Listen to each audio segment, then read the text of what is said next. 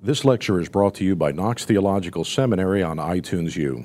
Knox is a seminary in the tradition of the Reformation that exists to educate men and women to declare and demonstrate the gospel of Jesus Christ.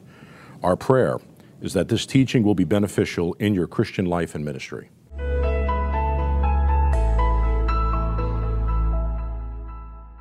We need to wrap up this section with Theses 17 to 18. I just want to note the distinction on what despair means in these two theses, because they almost seem to contradict each other. So 17, it says, "Nor does speaking in this manner give cause for despair." So this does not cause despair, but it arouses the desire to humble oneself and seek the grace of Christ. But, and then 18 it says, "It is certain that human beings must utterly despair of their own abilities before they are prepared to receive the grace of Christ." So what do you think Luther is getting at with those two uses of despair? In what way do we despair, and in what way do we not despair?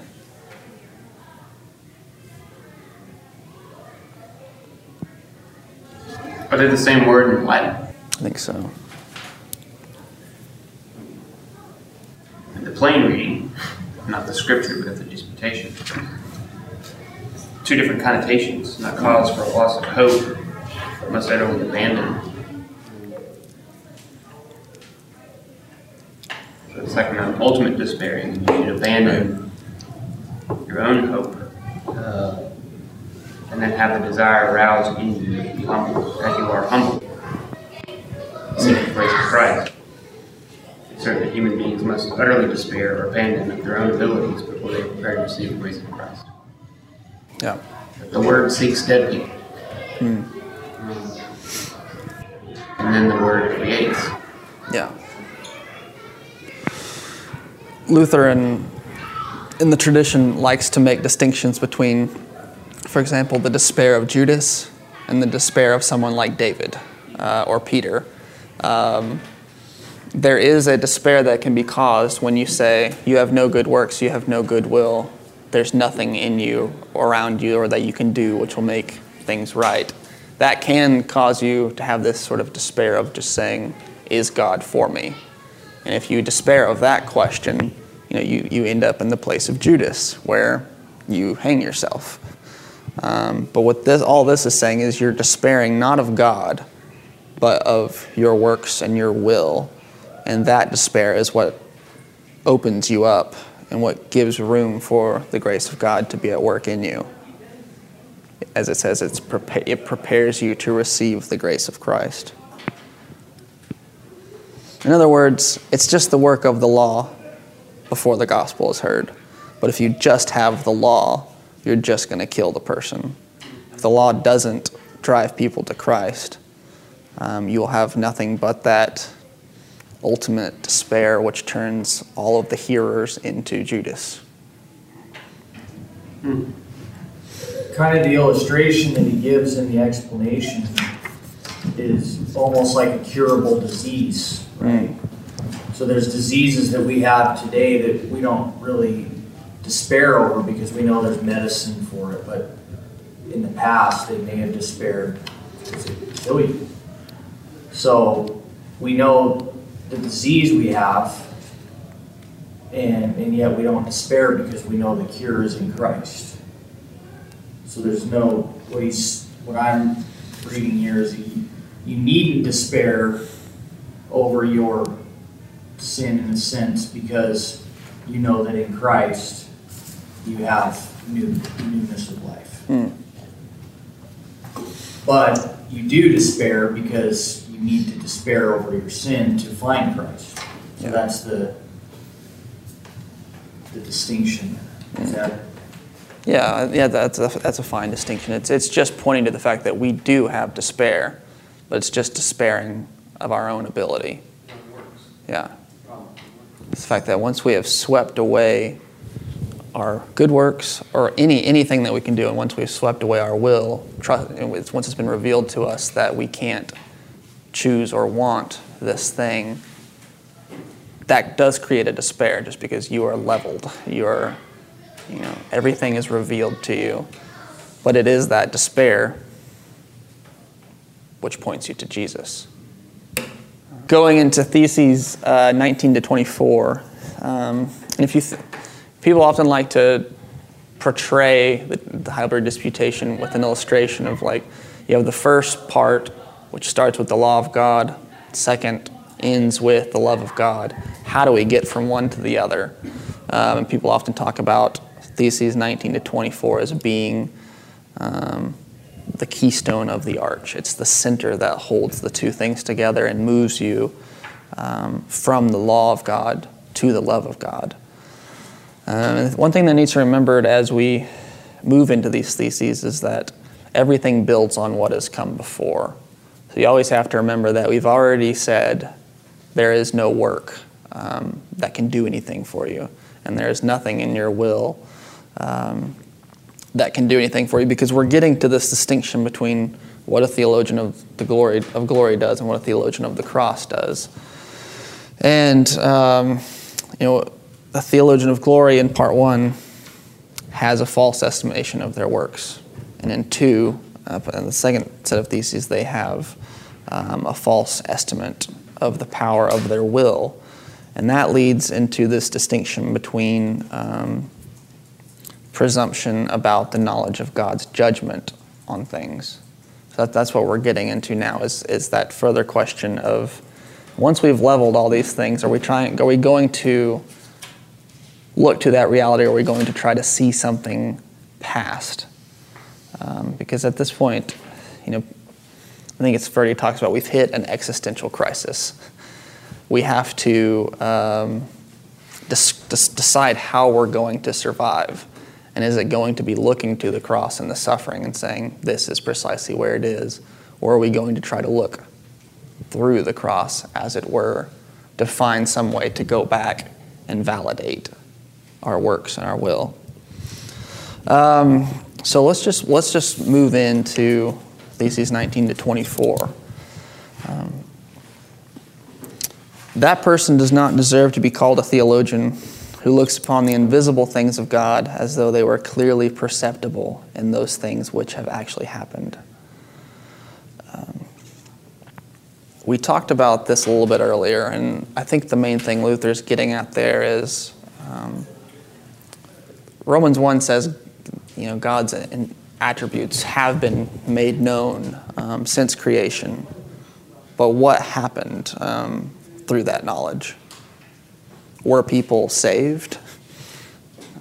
Did they come to an understanding of God's external word for them?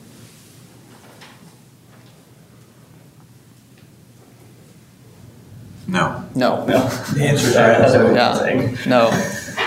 And what he's saying here is, theologians of glory, we will always want to assume that creation and history itself are sort of transparent things that we by our intellect can see through to find the workings of God in our world and in our life. And what we always do then is put things together. We find a nature of God and a logic to God's working that fits a way that makes these things work for us. You know what I'm saying? Can you say that one more time? When we trust the old Adam to look at history and creation and the works of God, we will always find a way to talk about God's nature and to talk about the way God has done things in a way that will not sweep away our good works and our will, but will in fact justify them. It will find a way to defend them. We will look through the particularity of the cross, which says, your good works do nothing, and your will that you could not choose this.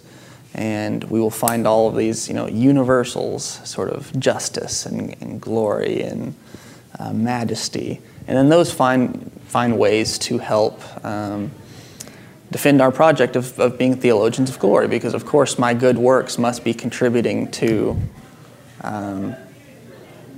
my way along the path of righteousness because we have this law. It's just all of these ways that we trick ourselves into thinking that we are okay. I'll read this quote from Luther and see if it helps it make a little more sense. Maybe this isn't Luther. I don't actually have a citation. It just says, as fallen creatures, we will always be threatened by God, who is hidden by the masks of divine majesty. And we will try to do away with those masks through fancy theology.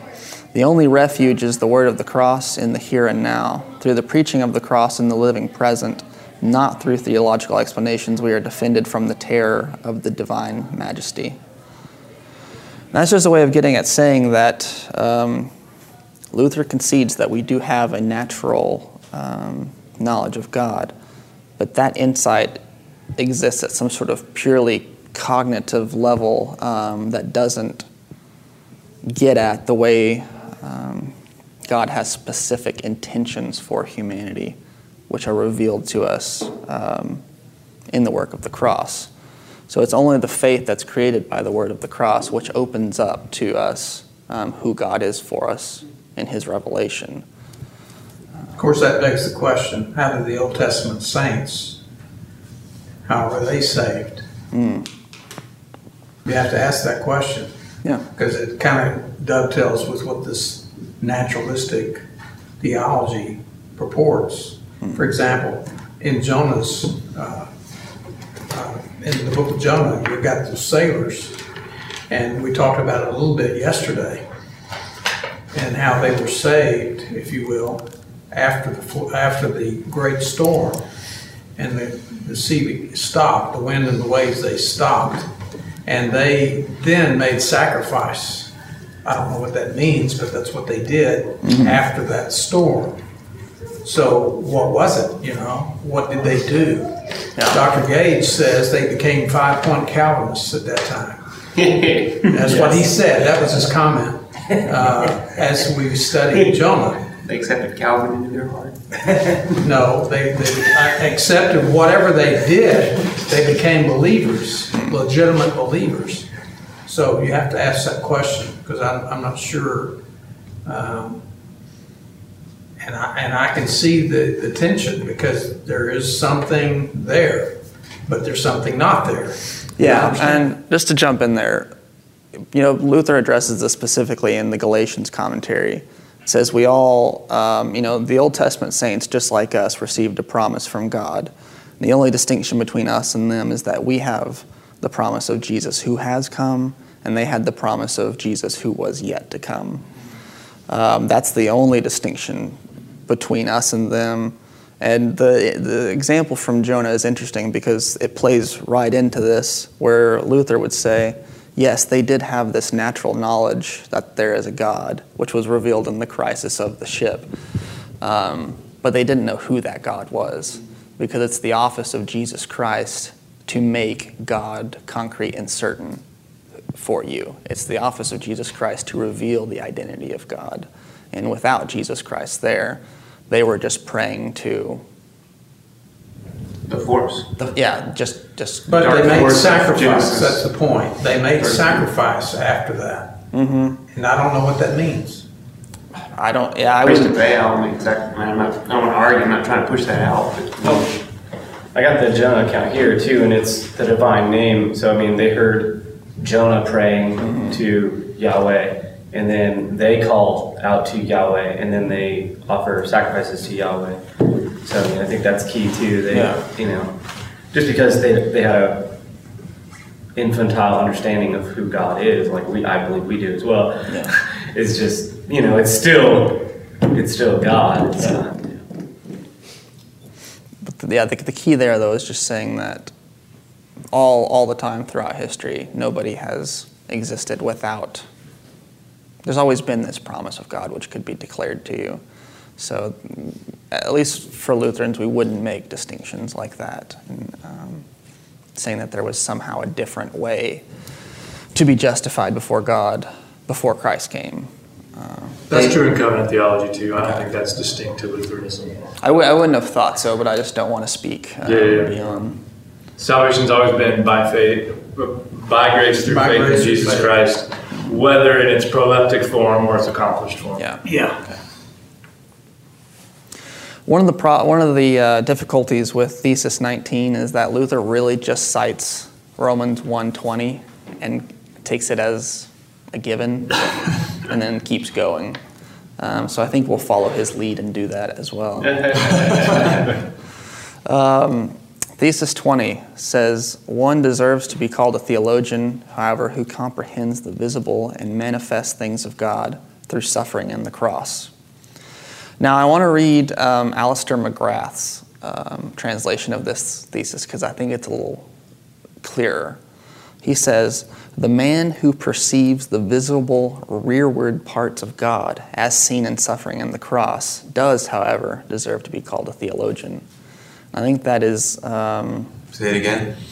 The man who perceives the visible rearward parts of God as seen in suffering and the cross does, however, deserve to be called a theologian.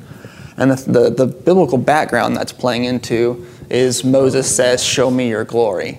And God says, no, I'm not going to show you my glory, but you can see that's my... what rearward means? Yeah, it's the posterior Dei, Okay. the backside of God. That's Kierkegaardian in a little bit. Yeah. Kierkegaard said, and he was Lutheran, wasn't he? He was Danish. Yeah, I don't know. He says you can't know God unless those who know God know Him truly, who know both His front and His back. Mm-hmm. And he meant by suffering, by saying you actually know the revealed God more when you see His backside. Yeah, and I think this is an interesting thing just to link the revelation in the cross to this story of Moses and saying God doesn't reveal His glory to us by saying, hey, I'm not hiding anymore. But He shows us this backside in suffering and in the cross and in this thing that looks utterly foolish. And Luther's explanation here is good. He says, the back and visible things of God are placed in opposition to the invisible, namely as human nature, weakness, foolishness. And he says, Paul says in 1 Corinthians 1, for since in the wisdom of God, and he just goes on to quote what we read earlier. He says, but now it is sufficient for anyone, and it does him no good to recognize God in His glory and majesty, unless he recognizes Him in the humility and shame of the cross. As Isaiah 45:15 says, truly thou art a God who hides Himself. And the thing with Moses there is just saying, just as God didn't reveal His glory to Moses but showed him His backside, the thing that doesn't make sense and is not where we're looking for God to be revealed. It's the same thing that happens now. We look to God in the cross alone. So you follow that logic from, Romans 1:20. God's invisible attributes have been perceived. That doesn't do it for you. To 1 Corinthians 1:18 and following, talking about how God's wisdom turns upside down the wisdom of man. It says precisely where you're looking for God is not where He's found, but He's revealed Himself in this other place. And that takes you back to this explanation where Luther quotes John 14:8. And Philip says, show us the Father. He's seeking after this glory. And Jesus says, Philip, he who has seen me has seen the Father. And that's part of this reasoning of why Luther is just always coming back to saying that true theology, or the true recognition of God, is seeing Him in the cross and in the suffering of the cross. Backside. Yeah. He who has seen the backside of God has seen the Father. Exactly. Very Faraday in his little book, he, in his typical way, he said God refuses to be seen in any other way. Somehow I find that very helpful. In His omnipotence and His omniscience, God refuses to be seen in any other way. Yeah. It even carries into Revelation, right? When Jesus reveals Himself to John, it says the Lamb was slain. That's right. Before the beginning of time. The Lamb was slain as if, where's that qualification? It wasn't plan B. Looking as though it had been slain. Sorry. Yeah, but somehow when he peers behind the altar and he sees the Lamb who had been slain since before the foundation of the world, maybe that's the phrase, that it was always, this goes back to even before the fall, Adam and Eve remaining in the passive capacity, at the cross, that God's knowledge against his opposite here as posterior was always the plan. The cross wasn't sort of like, oops, let's do something else. So is that how Adam saw and related to God as well in the garden? That's no. Because I walk in the garden alone. When the dew is slain. And one of the interesting things we're sort of getting at here is insofar as God is revealed in this, it is still a hidden revelation. It's a concealed thing that is only knowable by faith. So there's no way that this revelation is just empirically verifiable as that's God on the cross, or this is God walking around doing miracles. That's a Kierkegaardian thing, is to say that God hides himself in the very way that he reveals himself. Yes. But that's the thing we hold on to, and in that, the ground of our faith is never just sight, but it is this gift of revelation that is confirmed by the work and power and presence of the Holy Spirit. I'm trying to the phrase sub contrario? Where is that? Where does that appear? God works against the sign of the opposite. Yeah. In that whole phrase.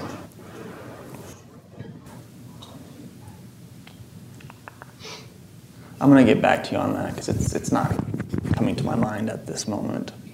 We're going to probably pursue these themes in a little paper.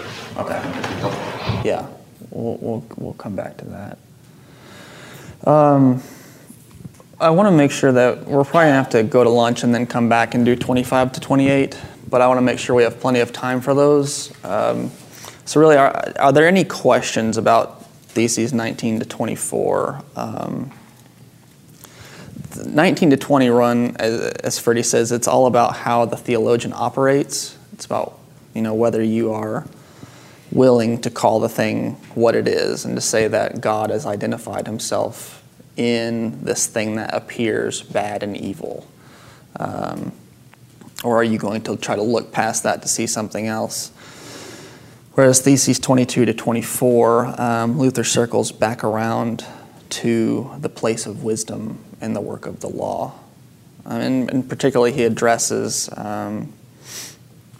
that question of, is the law evil, or is wisdom evil? And it's not, because in Thesis 24 he says that wisdom is not of itself evil, nor is the law to be evaded, but without the theology of the cross, one misuses the best in the worst manner.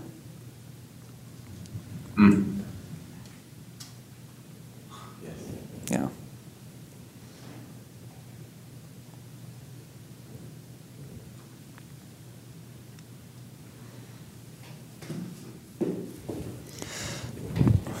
These theses in 19 to 24, I think, are in some ways the easiest and the most difficult to really latch on to. Which ones? 19 to 24. The proof of 22 is just loaded. Bloated?